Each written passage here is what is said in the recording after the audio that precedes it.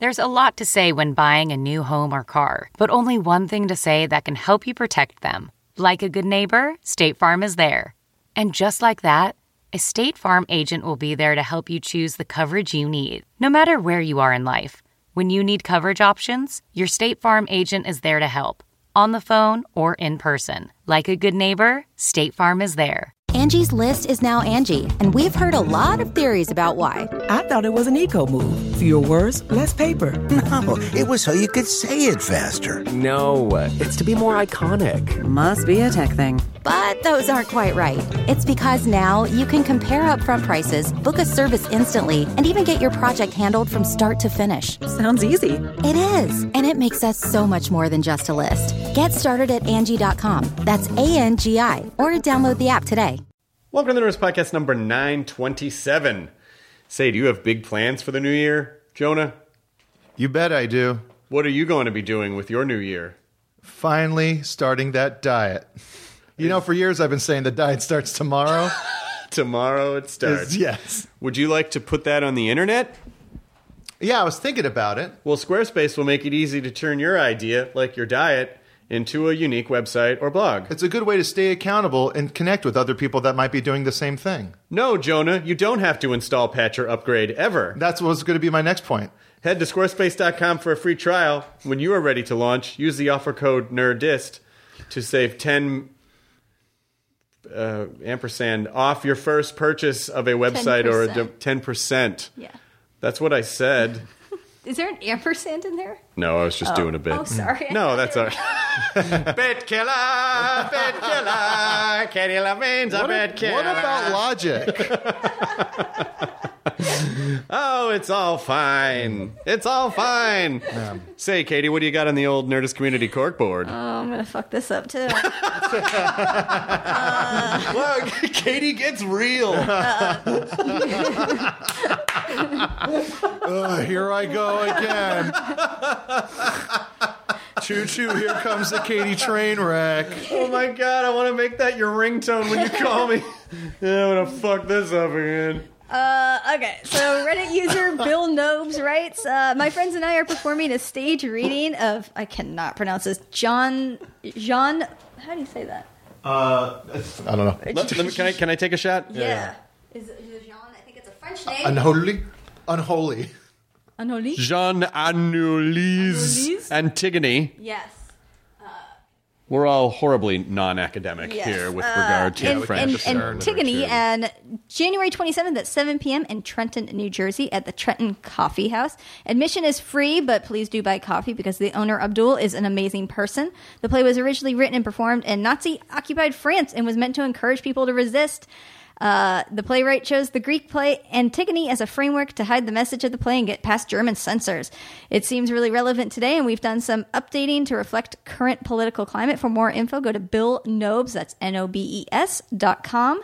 And then Tyler R. Lee, he says, I recently published my first novel, a fantasy adventure titled An Unlikely Company. A half-orc hunter, a goblin sorceress, a dwarf fighter, and an elf druid and her tiger companion are thrown together by chance. With more than a bit of reluctance, the four loners stumble upon an evil plot and discover they may be the land's only hope. If they don't kill each other first, it can be found on Amazon, in ebook or paperback, or his website, talesoftrlee.com. Excellent. Oh, I got a couple things. What do you got? Pre-orders are up for a movie I was in. I'm in Victor Crowley, which is the fourth installment of the Hatchet films by Adam Green. Fantastic. I'm in the cold open. I get killed. Dream come true.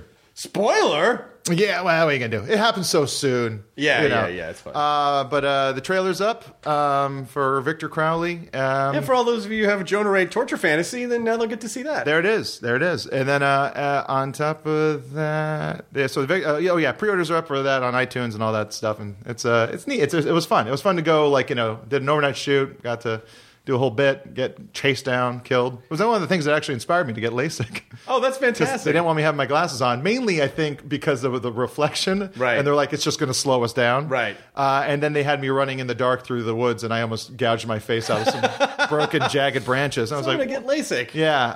And then also, we've been doing... Every week, we've been doing a Jonah Radio. Oh, I love it. It's back.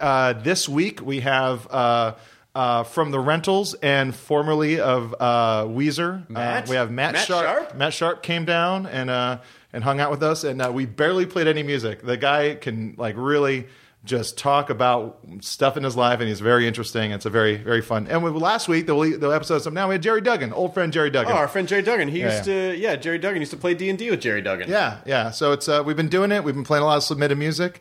If you are interested in hearing your music played on Jonah Radio, it's jonahradio@gmail.com. Fantastic. Congratulations.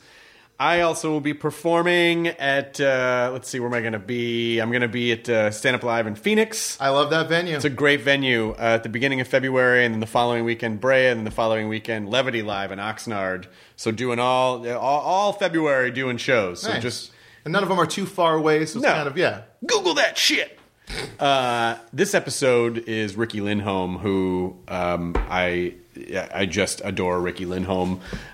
I've known Riki since she and Kate first started coming around and doing Garfunkel and Oates, and she not only is she so incredibly smart, but has such a phenomenal work ethic. Like the workaholics all kind of recognize each other. Like, how do you sleep at night? And we do talk about that kind of stuff. But Riki, the output of her work is unbelievable. And Another Period is back January 23rd on Comedy Central, the show that she does with Natasha Leggero and a bunch of comedy people that are relevant to your interests, which is such a fucking great show. Yeah. And they're great on it, and they write it, and it is a fantastic show, and I urge you to watch it and support good scripted comedy on Comedy Central January 23rd. Please support their show so they can keep making more of it. Yes, they have a bunch of great shows on right now. They got Corporate coming out. Yeah, Corporate's coming out soon. Detroiters is coming back. Is great. Yeah, so support those shows. Yeah, thank you very much for being on. And thank you for doing the intro, Jonah. Oh, of course. We just recorded another podcast, and Jonah just stuck around just to be on the intro. I think we're going to bang out a hostful this week, too. We're going to record one. That's right. We'll drop that soon. This episode, as I mentioned, was brought to you by Squarespace. So just, make the thing. It's the new year. Make the thing that you're going to make. Whether it's a business or a blog or a portfolio or whatever it is, showcase any kind of digital content you want. Customize everything from look and feel to settings and product. It's all optimized right out of the box for mobile. You can use Squarespace's analytics to help you grow in real time. And then, like I said before, you don't have to install, patch, or upgrade anything. And if you have a question, Squarespace's 24/7 customer support is there to help. A dream is just a great idea that doesn't have a website yet. So give it some type of web presence, some sort of digital manifestation. Head to squarespace.com for a free trial. When you're ready to launch, use the offer code NERDIST to save 10% off your first purchase of a website or domain. That is squarespace.com. Did I say domain? Yeah, it says like domain. Jermaine Clement. Brit. Yes. Present. Head to squarespace.com. Use the offer code NERDIST. Here's the Nerdist Podcast number 927 with Riki Lindhome. Katie, roll the thing.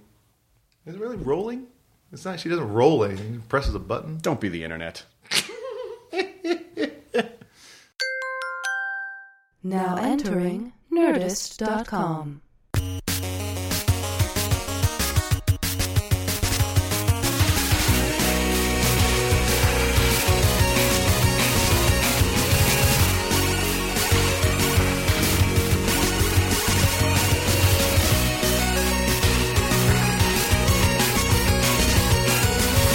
Welcome to my house/podcast studio. Nice, it's beautiful. You wait. I was trying to have you and Kate. We talked. We realized you and Kate were on in Bumbershoot, but like in 2010. I think it was like the first year. Yeah, it was of the podcast, and it was like one of the first live shows, right? Yeah, it was one of the first live shows. It was at that little theater that's part of the Bumbershoot campus, which is really just that central part of downtown Seattle. That was so much fun. It was really fun. God, but I remember Bumbershoot's the best. I think David O'Doherty was there. Yep. I think we did. Was Patton there, or am I making that up? I don't know. He might have been.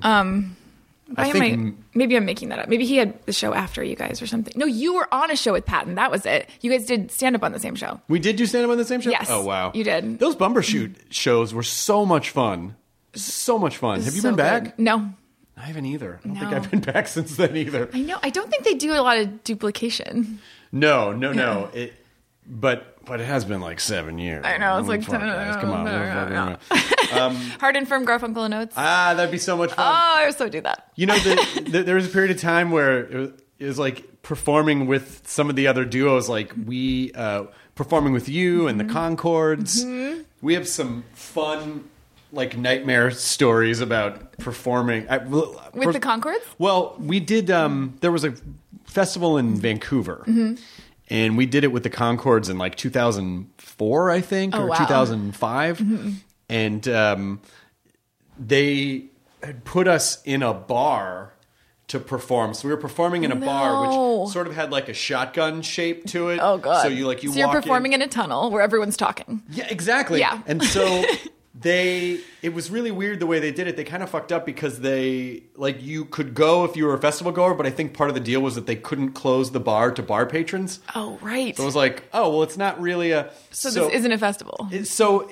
Because we were performing on a band stage, everyone in the bar who was not there for the show was just like, oh, there's a band on stage. So they just talked really loudly over us. Oh. So they couldn't get the subtleties of Pie or these other songs. Like, oh God, I remember when Kate and I first started, we'd written like maybe 4 or 5 songs, and half of them were comedy and half were just kind of regular songs. And we're like, oh, where do we play? Do we play comedy venues? Because we didn't know any other comedy. We didn't know anything that was happening. And so we played a couple music venues and a couple comedy venues, and we're like, oh, it has to be comedy because we can't handle people standing. Oh, that's so funny. Because if people are standing up, the rule is you can talk between songs. Right. And that's where we do all our banter and all our comedy. It was like between the songs, and we're like, oh, people can't hear us if... God, that's so funny because we arrived at the opposite conclusion. Because we started in doing clubs, and we had a couple rough shows at clubs, and then we realized because our songs, comedy songs, unless it's like Stephen Lynch, where it's just like joke, they're really just kind of a sketch that the audience has to buy into. Yeah, and there's like a setup. It has to breathe a little. You have to. And if the audience doesn't buy the premise of the sketch, then they just have to sit through it. Yes. And so we realized after touring for a bit in clubs, we would much rather be the funny guys in a music venue than the music guys in a comedy venue. Interesting. That's funny. We went to the opposite. We did. Although your stuff is more rock and roll. It's more like you have harmonies and like more... It's louder. It is loud. Kate and I have tiny voices, and we can't sing harmony, and we've got a uke and a guitar. It's very dinky. Like, everything about us is dinky, and so it didn't go well with music venues. You also have to... It's funny, because our songs you have to listen to understand the concepts, but your songs you really have to listen to because... You guys are so hyper articulate in some places that it's very... It's like you can really easily miss jokes if you're not paying attention. Fast. And we go so fast when we're playing live. We just speed through it. And if you miss it, you kind of miss it. And we've talked about that. We're like, we should like tell a joke and then give it a second. But we're like, no. And then we never do it. Well, this is not something I can say to a lot of people, but it was an honor being in your hand job video. Oh, thank you. Thank you. You were wonderful. I appreciate it. That was such a fun cameo when you were just like sitting in the corner. We panned. It was the first time we like had a person in a video other than us because we were just always playing on my couch, and we panned over when we had the Chris Hardwick line. And yeah, I forget sometimes, but you kind of like YouTube kind of like kickstarted you, didn't it? We would not have a career if it wasn't for YouTube. We're so grateful to YouTube, and we didn't know it was going to be a thing. Like when we started on YouTube, we put these 2 videos on my couch up because I was leaving the country for a few months and Kate was going away for a few months, and we wanted like our moms to see the videos and stuff. We loved our 2 songs, but I was like, oh, there's this thing YouTube, and Kate's like, oh well, should we make it like nice and put makeup on? I was like, no one will see it. Like nobody knows about this thing, you know? And then, cause I didn't know it wasn't really a thing. And our YouTube channel was the first half of my email address. It's our YouTube channel is Riki Lind. It's not even Riki Lindhome. It's not Garfunkel and Oates, and you can't change it. No. So I just, like 3 years in when we're like, oh, we have a YouTube channel and it's called Riki Lind. That's not a great, in all lowercase letters.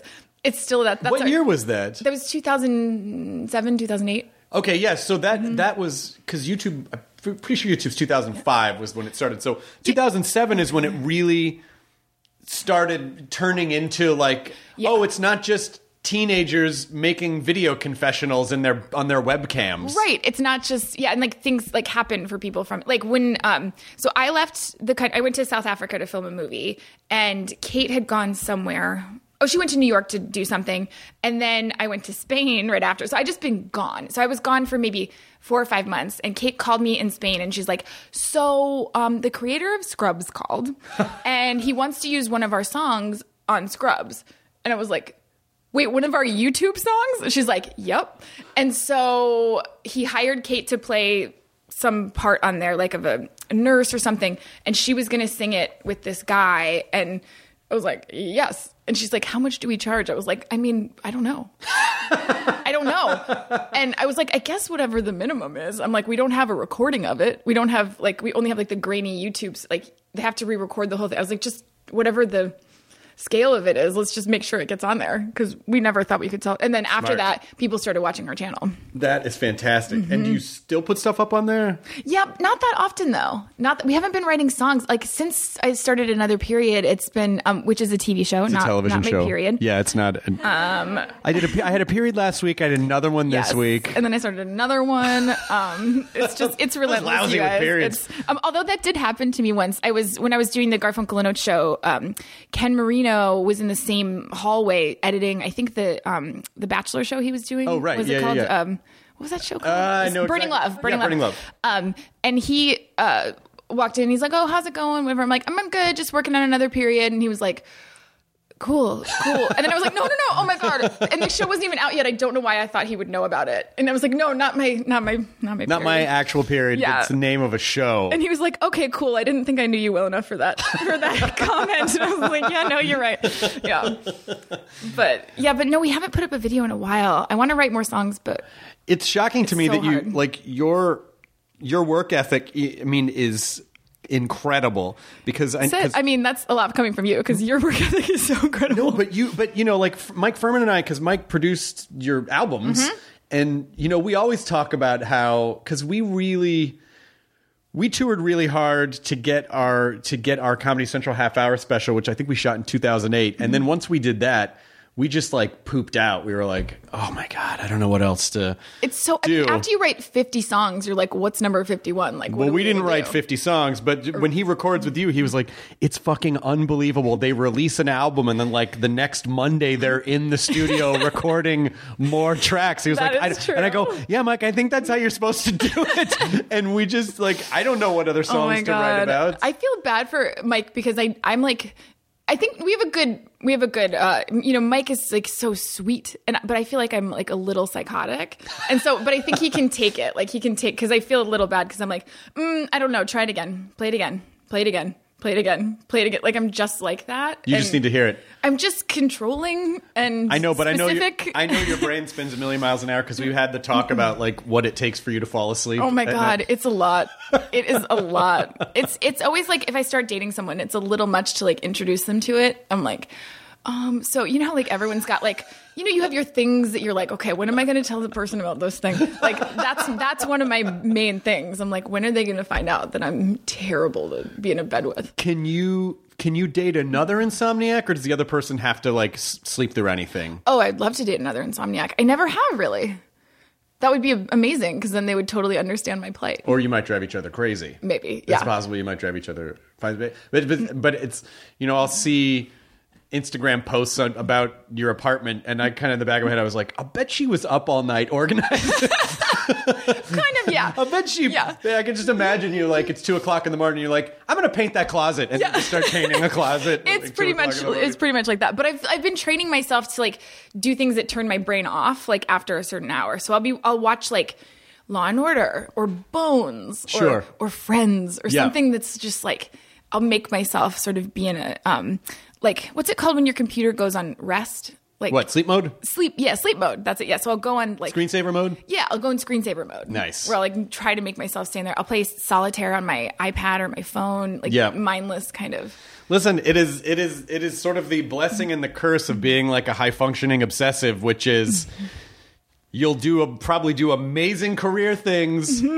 you just won't sleep a whole lot. I just won't. You'll never be able to. Yeah, I'll never take a nap. When people say, I love when people tell me, they're like, oh, you should take a nap. I'm like, I want to be like, yeah, and you should fly home. Like, fuck you. Like, yeah, I just like, I can't. You should sprout wings if you don't like traffic. You should just do it. It's easy. Watch. Yeah, just do it. Yeah. Yeah, I know. It's when people say like, wow, it's amazing that you do so much. I kind of feel like there's a choice. Right. I'm always awake. Yeah, exactly. I woke up at 3:30 this morning, and I had to be at Kevin and Bean at 7:10. Damn.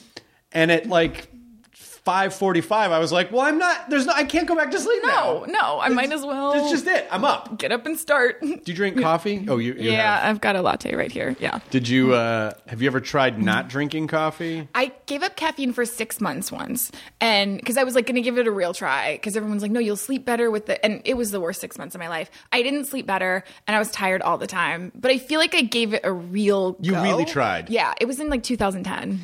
I think some of us just have brains that are like spinning tops. Yes. When they just... Yes. And it's just, And I feel like Mike Furman can handle it when we're in the studio. But sometimes I'm like, was I a little too weird? Was I... Like, I think I was okay. And he's always... he's the nicest human. This is Mike. So, yeah. All right, yeah. I mean... And Kate McCucci's the nicest human. So they both, are fine. But sometimes I'm like, oh, I think I got a little intense. I don't know. Well, because it's so funny the evolution of Kate McCucci. It's amazing through Garfunkel and Oates. Oh my God! Because I remember a time where she was like, "Oh, I don't think I can say hand job on stage," and you're like, "Kate, just say it." Yeah, I know. And it's like, it was a slow, and now she's like kind of filthy. Yeah, she's doing like naked threesome scenes in TV shows and just putting it all out there. It's been, I've never seen someone change so much in what I think is for the better. Because her essential core is still the same. Like, she's still like, pull over. And I'm like, what? And she'll get out and she'll be like, look at the moon. Like, that's still a great Kate McCucci. Oh my God, that's still there. That has not gone away. But then she's also like, should I do this naked scene? Look at the fucking moon. Yeah, exactly. That's yeah. And she's still like I got a text from her the other week that was like, should I do a painting with rainbows and spaghetti? This is real. And I was like, you absolutely should. And we're like, okay, we'll call it Rainbow Sketty. And now she has like a whole Rainbow Sketty line of paintings. That is, but I would imagine Kate McCucci is like reaching up and pulling out actual rainbows. Yes. And smearing them on a canvas. There's something about that. She's magical. She's magical. She's a magical creature. Yes, she is. She would be studied at Hogwarts. She would. She totally would be. But we had this song called The Loophole, which is like about, I know The Loophole. Yeah, it's about anal sex.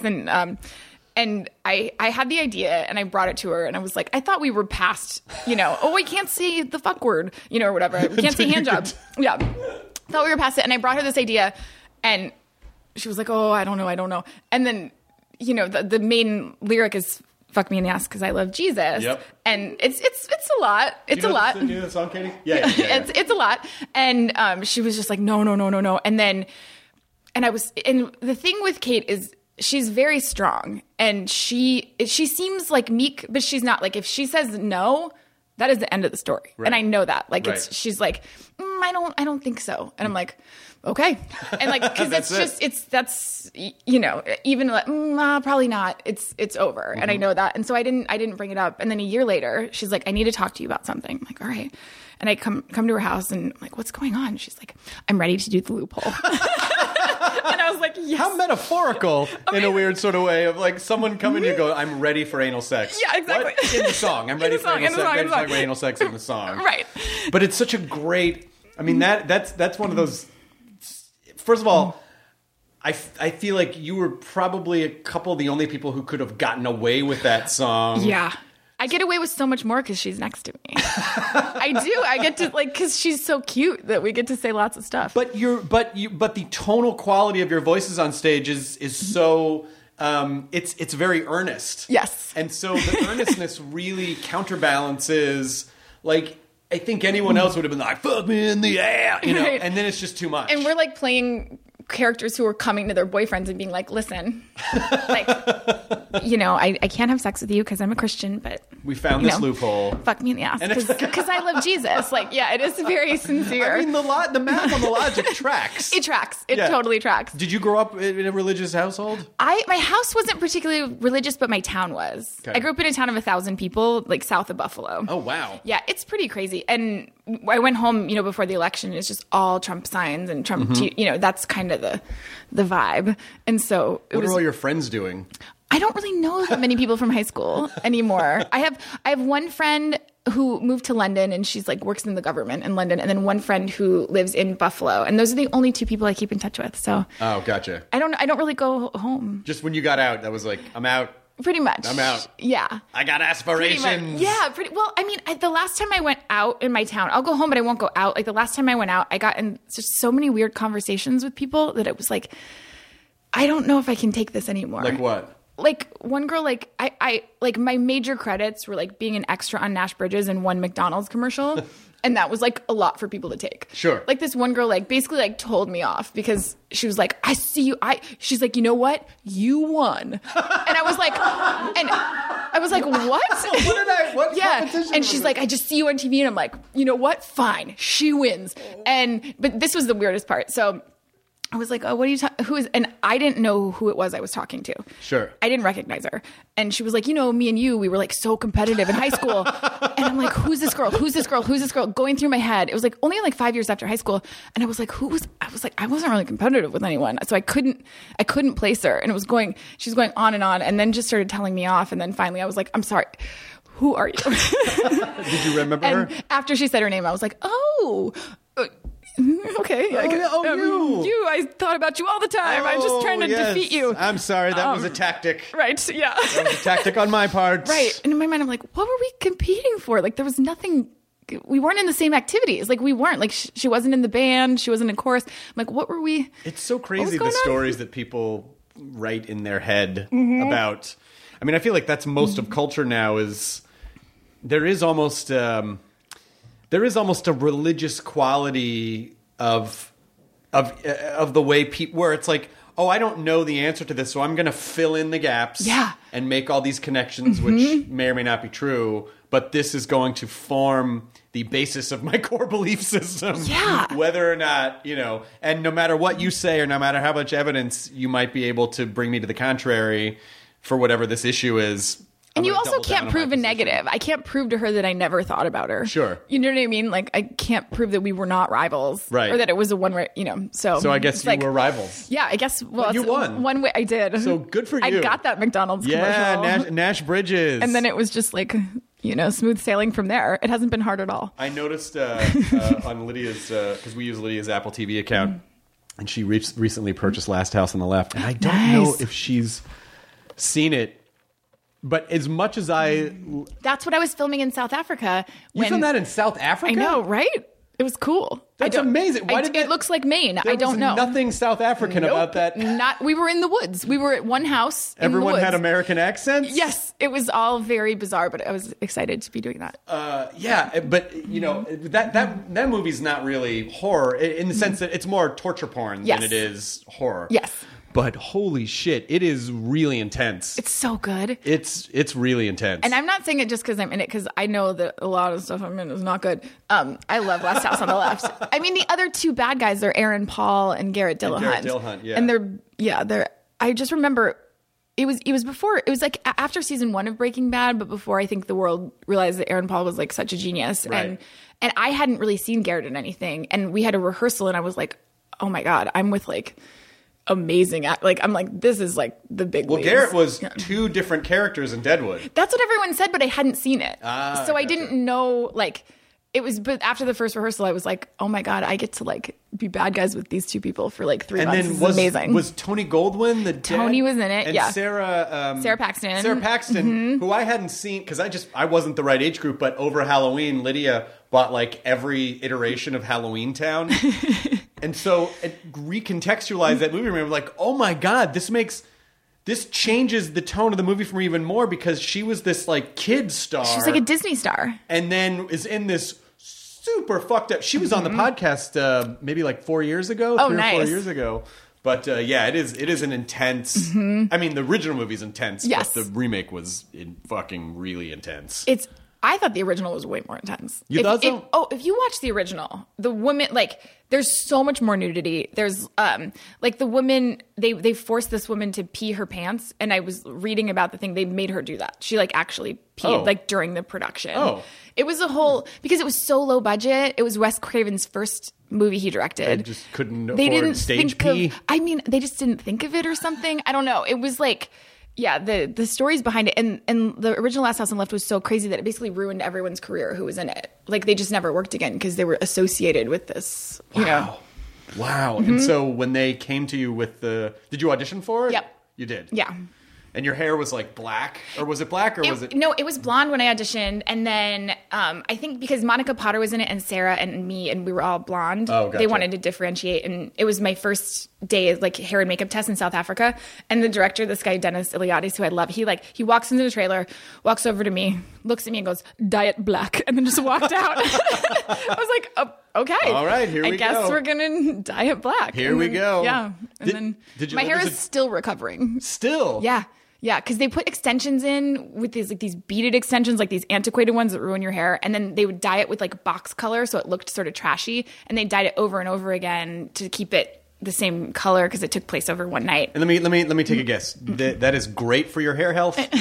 It's terrible. Oh, gotcha. And then when I got back, we took the extensions out and dyed it back to blonde, and it was like, oh, yikes. And then I got a role on Big Bang Theory where they're like, you need to dye your hair red immediately. So I dyed my hair red and then went back to blonde in this small period of time. And since then, I've had hair extensions. Well, yeah, because you can't, I think once you dye it blonde, you have to not touch it for a long time, right? Otherwise, it'll just like fall out. It just falls out. Yeah, I had like kind of like a long mullet. I was like, oh shit. So I've had hair extensions for like 10 years now. Another period is a triumphant show. Thank you. Because it is, first of all, it's so it's so in the Comedy Central landscape. It's so unique. It's unique. It's such a brilliant idea. Like, just the concept of it is great. Thank you. But tonally, it does not necessarily fit on that channel, but it doesn't really fit on any channel. I don't know really what Comedy Central is tonally anymore. Like, I don't really. That's true. It's really kind of diverse. It's just kind of a lot of things. Yes, that's true. And I think they're just anything that kind of stands out for them. It's not. I wouldn't really know how to define Comedy Central anymore. That's true, because it used to be like for like young dudes or something, but now it's like The Daily Show and all the Broad City and Drunk History and Drunk History. Yeah. So so are you making more, or was it just 3 seasons? Well, we don't know yet. It's coming out in January 23rd, and then I guess we're just waiting to hear after that. So we don't know. I hope we can make more because we have just so many ideas and so many. Well, there's so many great people on the show too. God, it's crazy, and it really is like a. It's just like a comedy petri dish of like every funny person just mushed into one show. It's really like I am so obsessed with our cast, and like that's like the fun part about writing it is like we're like, okay, so what do we want to see Brett Gelman do? And we're like, okay, everything. Like we want to see him do everything, but we're like, what do we want to see Brian Husky do? And it's like that's kind of where we start the storylines from. Is we're just like, okay, what's the funniest thing to see Natasha do? Like, do you guys write it together? Just you and Natasha write it together? We write it together, but then we also have a writing staff. Great. So we have a writer's room that we had to quickly learn how to show run. A writer's room is a very interesting thing because when you don't really have experience with that, you just put a bunch of funny people together and it'll work. And then you realize, oh no, a writer's room has to be a well-functioning organism. Yep. And you really people have different functions. They have different functions, yes. And everyone has to have like, okay, well, we can't have like 2 quick joke writers without the balance of like a good story comedy writer and a good this kind of writer. And the type of person who's going to write on the whiteboard, like that kind of organized person. Yeah, and like you need all those things. And yeah, of course, our initial instinct is, of course, to like have all of our hilarious quick joke teller people, but you're like, no, you have to write an entire story. And it takes a while to find, and a lot of times, you can figure out like what the exact balance is right before you wrap a show. Like, oh, this is it. They should have done, yeah. Fuck. Season 3 was like definitely we knew how to run the room much more, well, which is good because it's our latest season. But it was one of those things where Natasha and I, for the first time, discussed like how do we get the best out of each writer? Because we hadn't thought of that. And we're like, Right. oh, we can do anything. And we had this one writer who's so amazing, but he's like a little quiet and and next to like, our like loudmouth show off people, which is almost everyone else. Right. We felt like we weren't getting the best out of him. And we were like, do you want to write from home? And he was like, oh my God, yes. Yes. And we're like, should we try it? And I'm like, we're like, you can come in anytime. We're not sending you away. And then he started writing from home until like 3:00 every day. And he would send us the best shit. And he just needed to be right alone. Yeah. He just wasn't, Mr.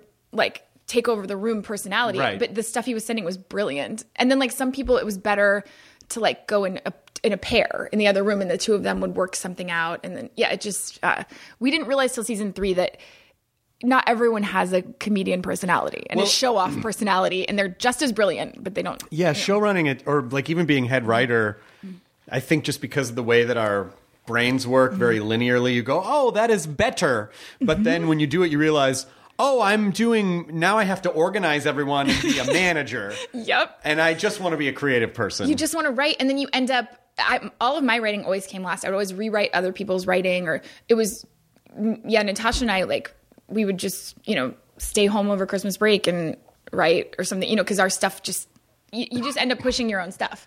And how do you know do you ever feel like a joke is done, or do you feel like, I don't know, let's try this and we'll see, or do you have really good gut instincts about like, I know this is going to work, and how's your success rate on that? It's pretty good.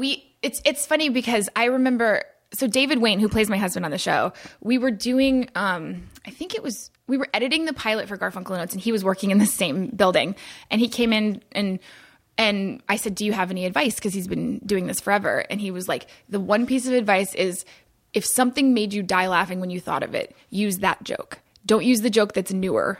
Like, even though you wrote that joke 3 months ago, it's still the funniest joke. All right. Like, you might be tempted to always do like the latest thing because that's what's funniest to you now. Right. And he was like, but if it made you fall on the floor laughing, trust that and use it. Oh, that's really good advice. Yeah. And so we try to like remember when something like just tickled us to no end, and we're like, nope, that's the joke. That's the right joke. And sometimes they get topped, but usually we try to stick to the original. I wonder if, because that's totally a show where you could just spin a movie out of it. We've thought about it. Kate McCucci and I were talking about writing a stage musical of it.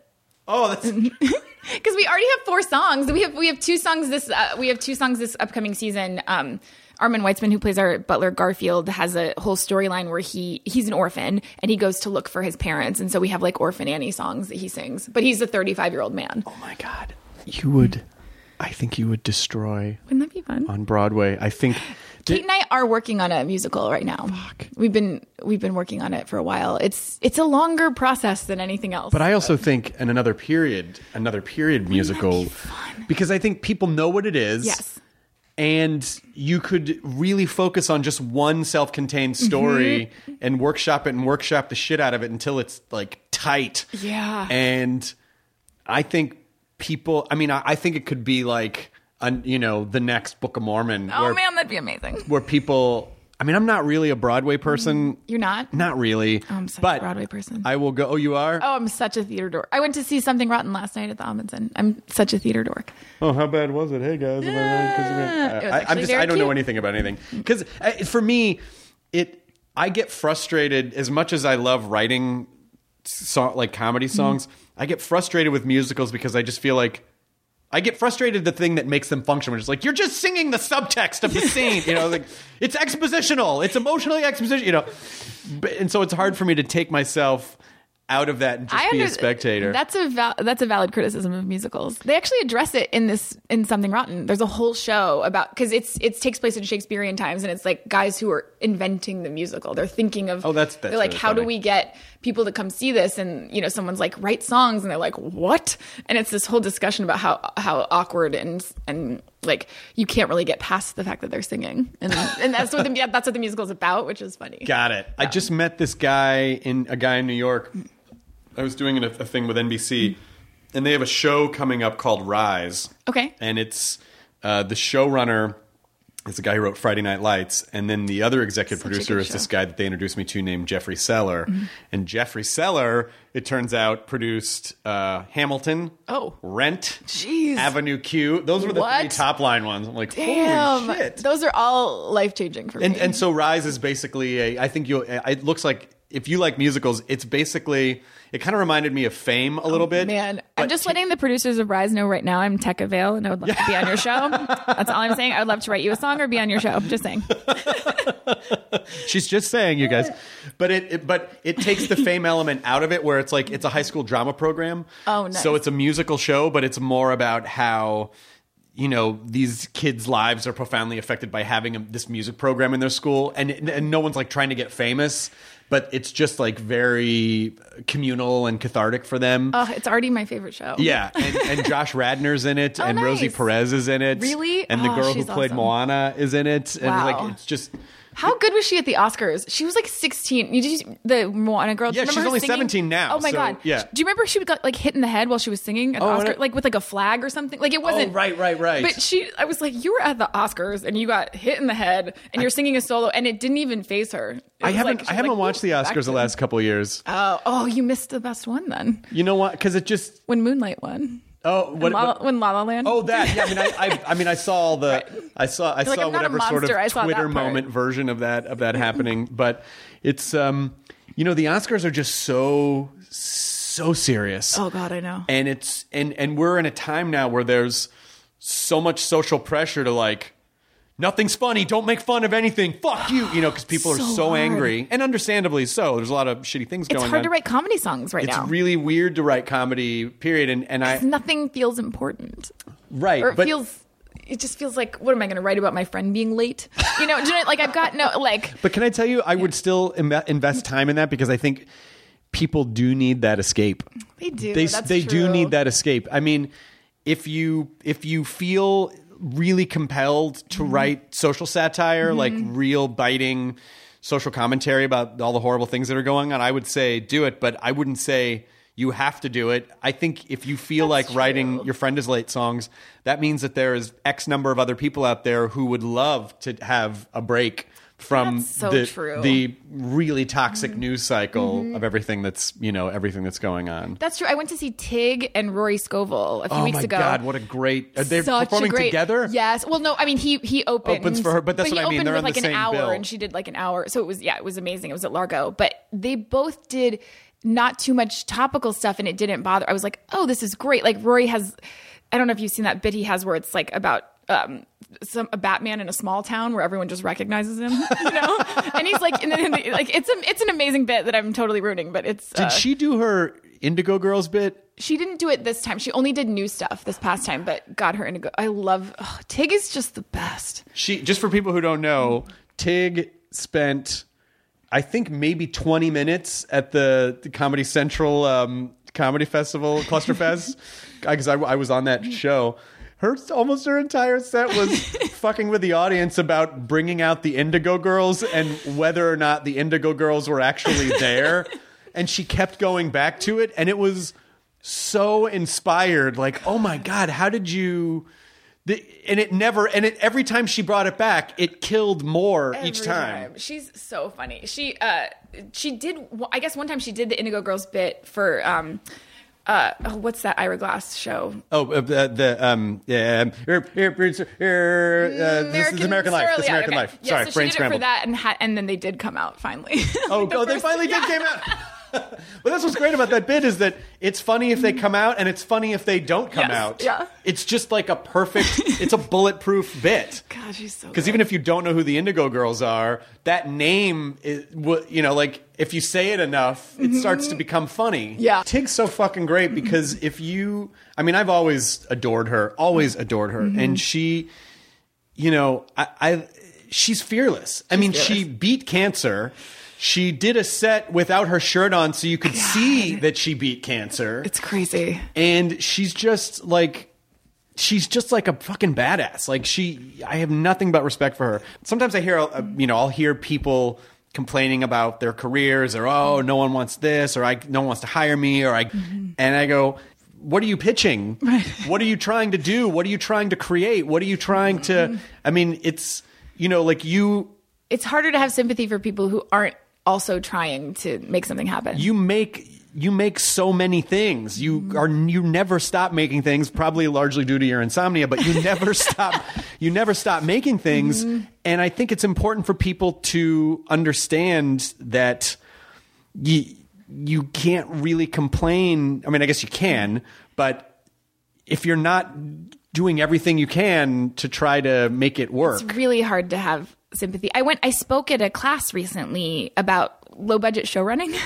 And because it was these people who were like thinking of making their own shows and things. And I spoke at it, and you could see the disappointment in some people's faces about how hard it is, like at every turn, it's so much work and it's so hard. And, people wanted like that magic bullet answer. And some people were just like, they got it. And they were like, yep, I'm going to start doing that. But it was interesting seeing the divide in people and in their questions. And they're like, but what if I just, and it's like, whatever comes after the just is, don't do that. I think a lot of people don't realize that they do have power, that they really do have their own. I mean, it's like, okay, you may not necessarily have the power to like go make a high budget movie on a whim. Sure. But power in the sense that, because you and I have had conversations before, because I think we were both into like, hyper motivational studies. Yes. It's like, how do we... I love self-help books. I do too, stuff. because they, even though, a percentage of them there are a lot of repetitive concepts. Yes. Which means that there's probably some truth to them. Yes. There is a lot of garbage out there, but I sort of feel like even if you just retain one morsel of information from anything, it's better than if you were just like listening to the same playlist you were listening to in your car over and over and over again. I totally agree. Because there's been things that I've taken from these books that I have never lost. And I'm like, just things like... What's your favorite? One of the things that kind of changed my life is I was reading this book about willpower. Have you read those studies about willpower, how you have a limited resource of willpower? No. So it's a limited resource, and they've studied it a lot. And it's not something... Like, you have as much as you have. And it's not something that you can necessarily expand. Like, you can sort of, but then like the next day you're too tired. Like, it's just a limited resource. And so you have to decide what to use your willpower on. So when I'm like doing a really hard project or writing or something, I'm not worried about, eating a vegan lunch. I'm just like, give me pizza. Like, I don't work out that morning. I don't use my willpower. Because you need that energy to focus on the other thing. I need all my willpower to get through this draft. Right. And so I don't work out that morning. I don't worry about returning emails. I don't like, or whatever things that take any willpower. Like, I don't know if returning emails takes willpower, but anything that takes any of that juice, I don't do it. Right. I order, I don't go get food. I order it. I make things easy on myself when I'm trying to concentrate my willpower. Got it. So that was very helpful. That's great. I think... What was yours? Well, I think we live in an infomercial age where people just want to be like a P90X commercial. Like, I just want abs. I just want rock hard abs in like a couple weeks. Right. And just want to revolutionize television. Yeah, exactly. And the truth of the matter is that the path to success or the creative process can be very unromantic in a sense, or it's very unsexy in the sense that it's like, I think people just want to see, I want to throw 100% into my energy into this thing for a day, and then I want everything to be changed. And it's like, no. Understanding the power of sort of like compounded interest in an account of incremental change, that even though someone might say to themselves like, well, I have to work this one job because I have a family and I don't have a choice and all this. I would say, yes, I understand. I think there are probably places where you have choices where you don't realize because it's so automated, even in just the way that you view things in your life, or how you perceive things, or how you like have your schedule, which I think is interesting because everyone's got. Have you read that?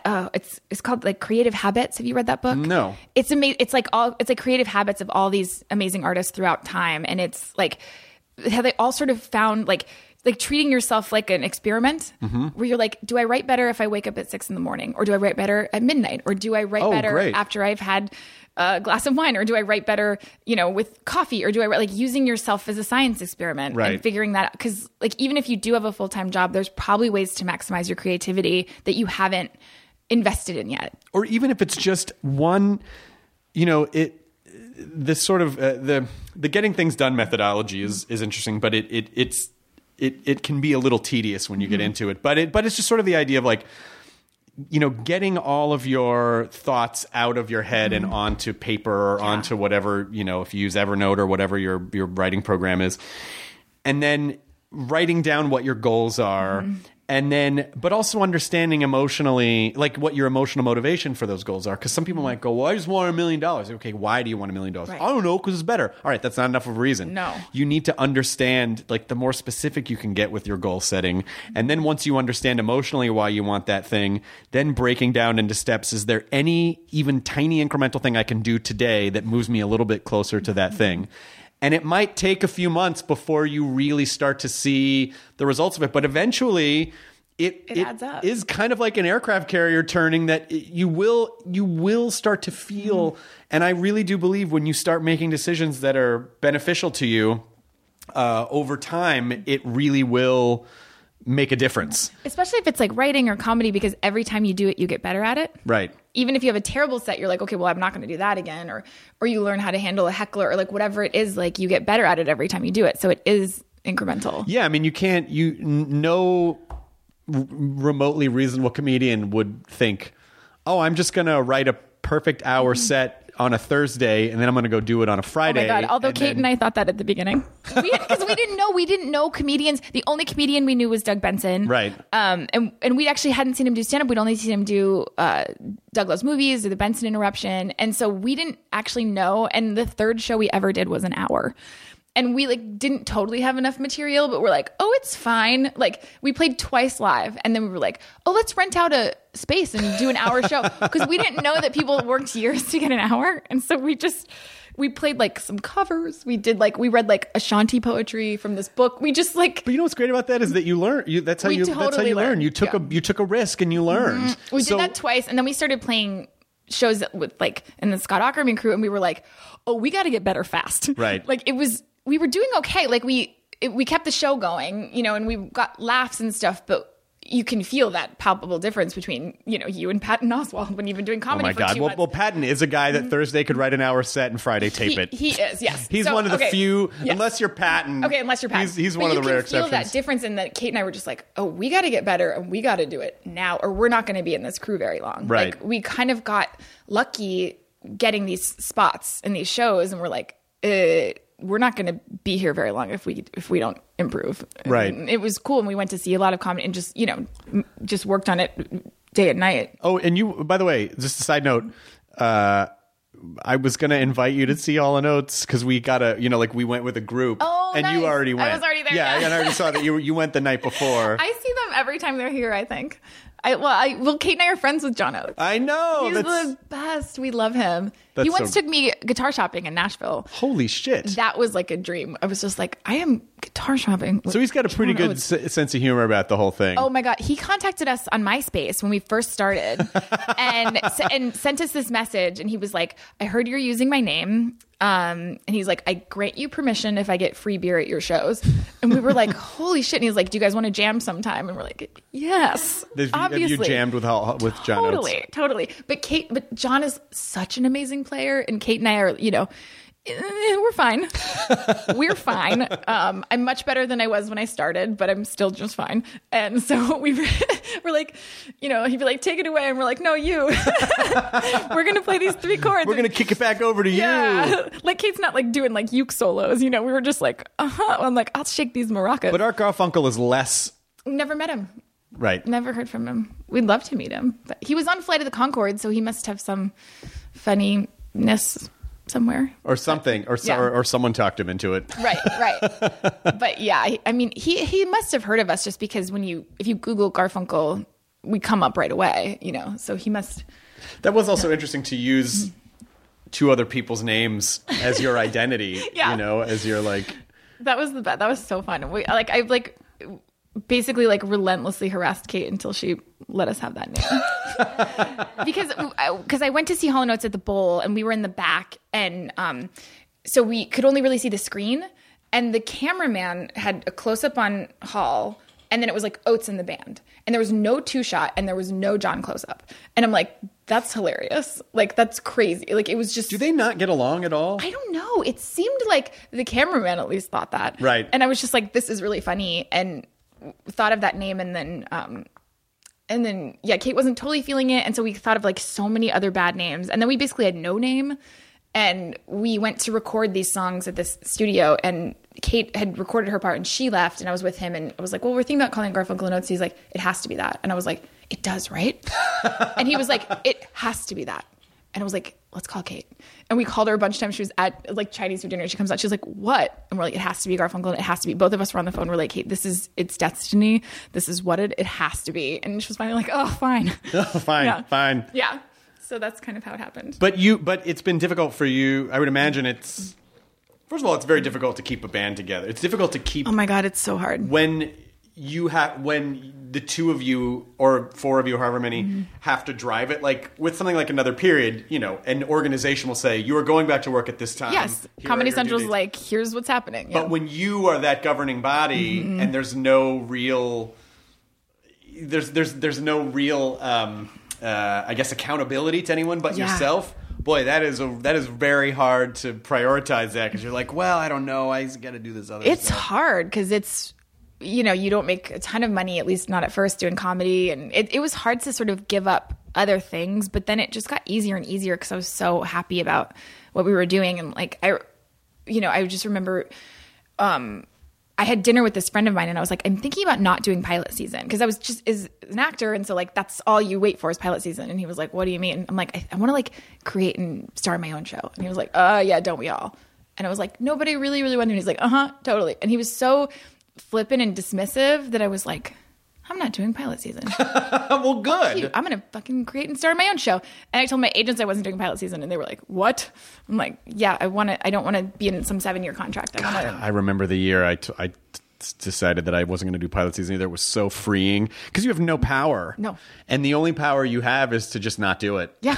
Yeah, that's the only or at least figure out how to make it enjoyable for yourself. Yes. You could do that, but I did not enjoy the process at all. And that felt so good. But I didn't want to be in a 7-year contract because then like when would we make the Garfunkel and Oates show? Like if I was it is sort of a good news bad news situation where you go, oh, I'm finally on this show. I mean, I've had friends who their whole goal was to get on a sitcom and then it got picked up and then it got picked up and it got picked up and they were like, oh, I can't do anything else. And now someone listening to that might go, well, fuck you. You're getting paid money and I go, yeah, but you still have creative desires. Yes. You still want to be able to do things. And, 7 years is the better part of a decade of your life. Yes. It's a real commitment. And if you get so identifiable as that one character, then you could work for 7 years and then not again for a lot more. Ever, maybe. Or yeah. Although I feel like that's happening less now because there's so much content. But yes, there's a lot of cross-pollination too, and people understand that that the media is different. But I think it's a big commitment. Well, and also like I was auditioning for dramas too, so like being on a hour drama is like you work 15 hours a day. And it could be like, oh, your call time's 3 p.m., your call time's 6 a.m., your call time's 5 a.m. Like there's no... You can't make other things. You just can't. And the time that you have off, you're exhausted. Yeah. And like, Paget Brewster, who's on Another Period, she's also on Criminal Minds. Is she still on? Yeah. And so... she actually... Well, she accepted the... She's so fucking funny. She's so fucking good. So, but she... they asked her to come back to the show, and she said only if you carve out Another Period. Oh, that's great. Yeah. And they were like, at first, probably a little bit like, carve out what? Like, what are you talking about? Like, what is this? Like, because that show's like, I think it's the #1 drama in the world. And, we're obviously a tiny show and a tiny thing, but yeah, they carved it out for her. But like, even hearing about her schedule, I was like, whoa, that shows a lot. Like, she works a lot. That's great.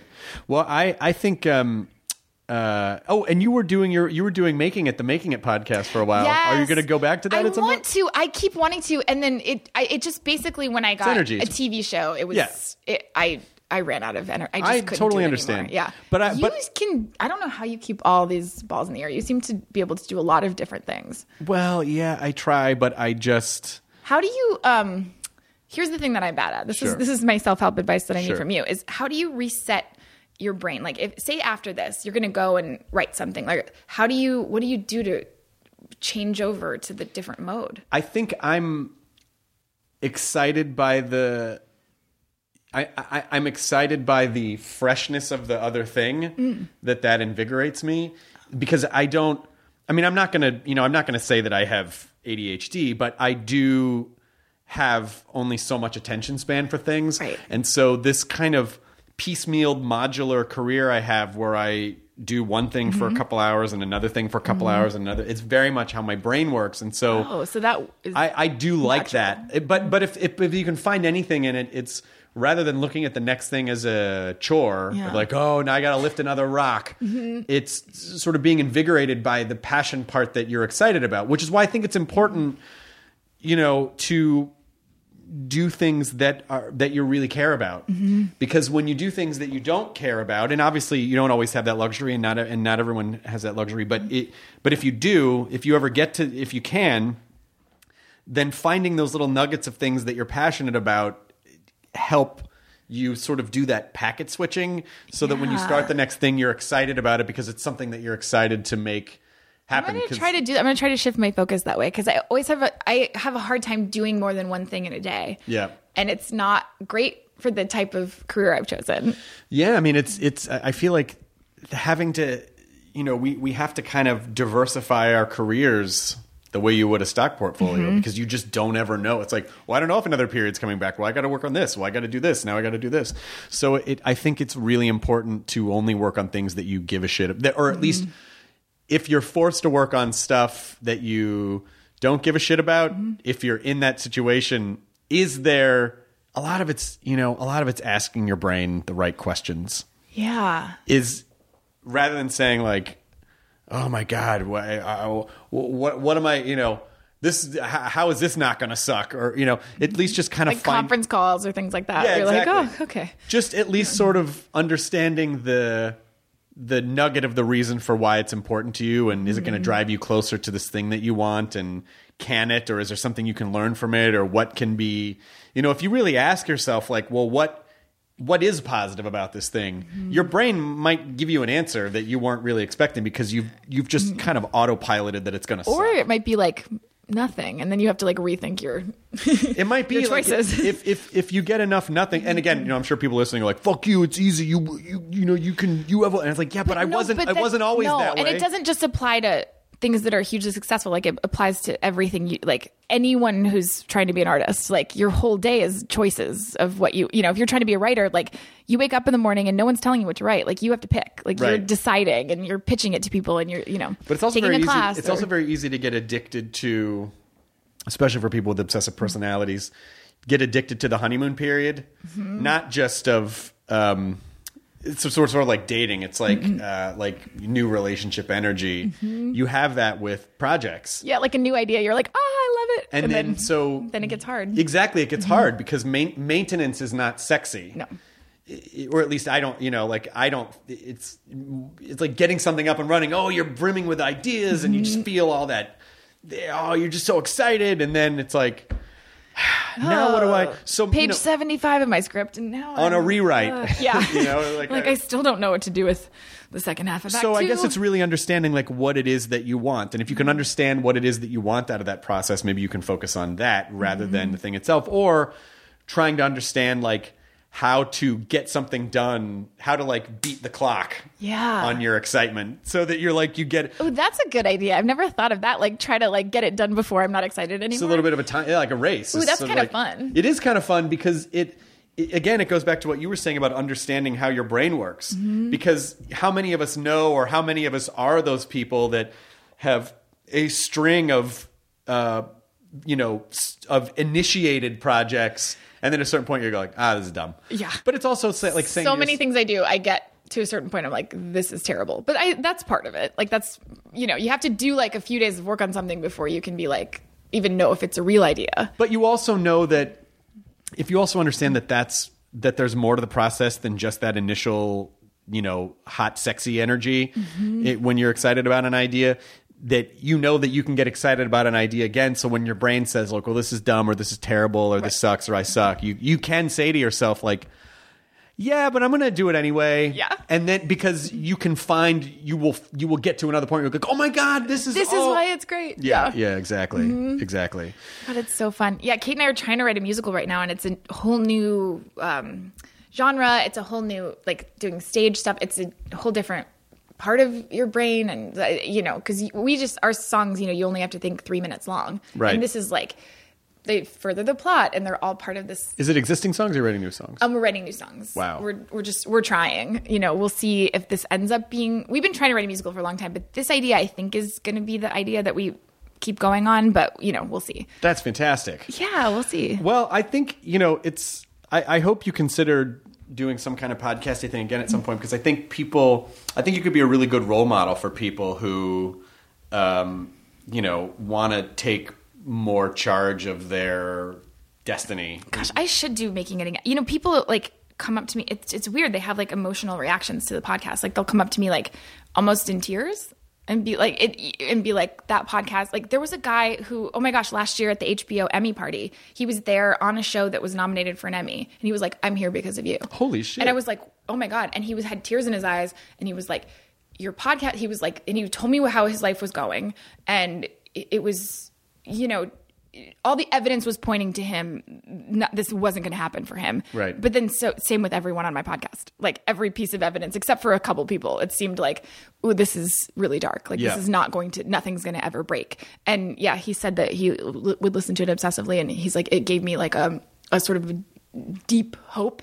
That's great. And he's like, and then it worked out. And I was like, holy shit. Yeah, but I don't think anyone ever feels like, I think very few people start out and go, I think if someone is able to go like, yeah, I'm a shoo-in, you might be a sociopath. Right. But I think everyone feels that sense of like, well, this is never, why would this happen for me? I'm not, I can't, totally. I'm not.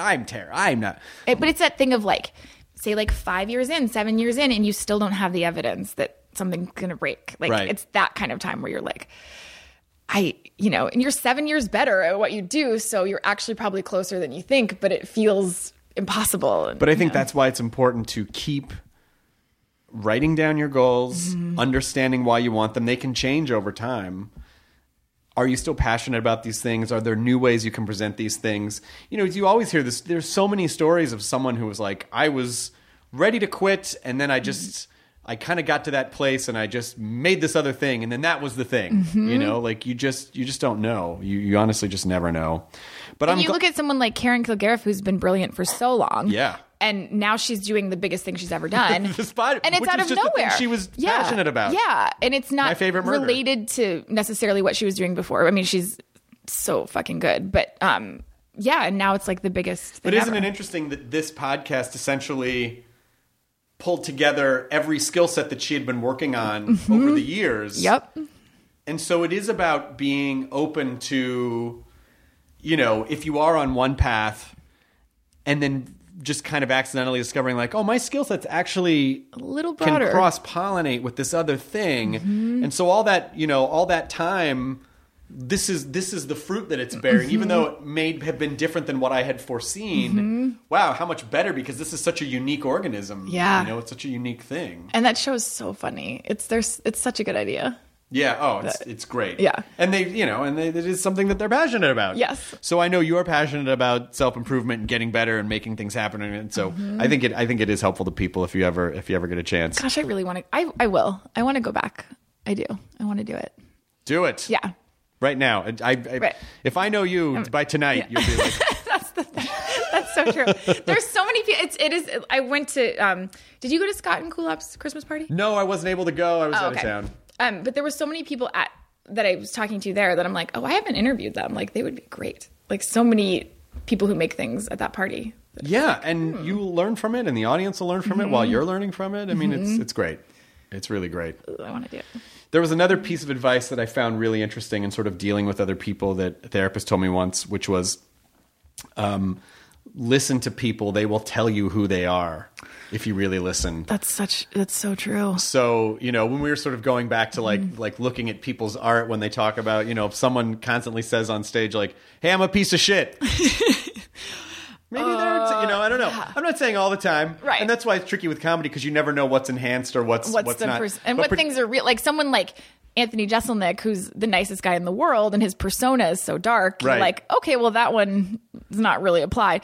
But a lot of people you can. But even in relationships, though, like how many times have you been in relationships where so many where someone legitimately when you go back and you go, oh my God, they were telling me. And I just like swatted the information out of the way because, this is why lust can be such a difficult thing to manage it's so because hard. And it deafens you. And loneliness. Like right. someone who like stops you from being lonely and you like want them lustily. But you start making exceptions and you start making exceptions and you start making exceptions. And then you can get to a point in a relationship where you go, how did it get to this point? And you're like, well, because you made a lot of exceptions because you didn't want to listen, and now it's messy and it's weird. And my last relationship, he told me, like accidentally, like why we were going to break up. Like he sort of accidentally said this thing, and I was like, "What is that?" And this was like a month in, and I didn't, and my whole body was like sort of shut down, and I was like, "That's what is that? Like that feels really weird. And I feel like that's what's going on." And he was like, no. Oh, I misspoke and whatever. And I was like really mad about it. And then he sort of talked me out of it. And then like 6 months later, a similar sort of sentiment came up and I was like, that's what the thing is. And he's like, no, it's not. And then when we finally broke up, I was like, it's this. It's that thing. And you tried to tell me and I didn't listen. And then he's finally like, yeah, that's the thing. And I was like, cool. Have you ever had friends who dated someone and they, or if you've ever dated someone in the beginning, the other person is like, I've cheated on the last few people, but and then you go, oh, okay, because then in your brain you go, me. I'm not gonna me. And then that person cheats on them. They're like, they told you up front that was going to happen. Now again, I'm not, I don't want this to be misconstrued as like blaming the victim, but I also think it's important. When people try to tell you who they are, like listen. You can listen to them. And if you're okay with that, like some people don't care that much about infidelity, and if you're okay with that, then keep going. But if that's the agreement, that you have, like I think most agreements are okay as long as both parties are aware and agree. Yes. But anything that's not agreed upon, like that's gonna be a problem. Yeah, I totally. I was dating a guy that long ago, and he was like, I always do this thing where just like out of nowhere for no reason I'm just like not interested in the person I'm dating anymore. And then like that's totally what happened. Like it was going really well, like, and then just kind of out of nowhere suddenly he was like just like ended it. And I was like, that was weird. I'm like, oh, he told me on our first date. It's also easy to say like, oh, you should listen to people tell you. But if you're in a situation and someone tells you that, what are you supposed to do really? Are you supposed to go like, okay, well let's just end this now? Because you just told me how this is going. Oh, no, I didn't mean that. I didn't mean it. No, because like, what if it's not true in this situation or what? Right. Yeah, it's a red flag, but it's not necessarily like a stop sign. Like, right. Although the other guy that it was a year in where I was like, this was the thing. Like that one, literally my body shut down. Like I should have listened to that. But the guy who was like, I suddenly lose interest in everyone. He said it like sort of flippantly on our first date, and I didn't really take it in, and it didn't like make my body shut down. So well, it's in any situation, in a dating situation, in a work situation, I do think that the advice that they give you when you're kids about like not getting into a van, where I think it's still applicable. If something feels wrong, there's a good chance it's wrong. Like someone said to me once, your gut is smarter than your brain.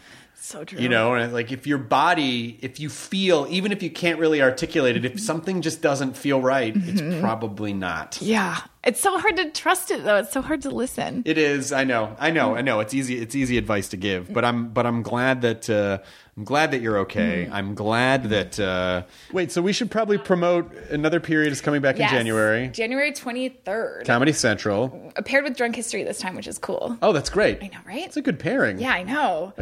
It makes all the sense in the world. It does. We never really had a lead-in before, so this is our first time with like a big deal lead-in. So. That's great. That's really great. And then you're writing a musical with Kate. Is there anything else you want to plug?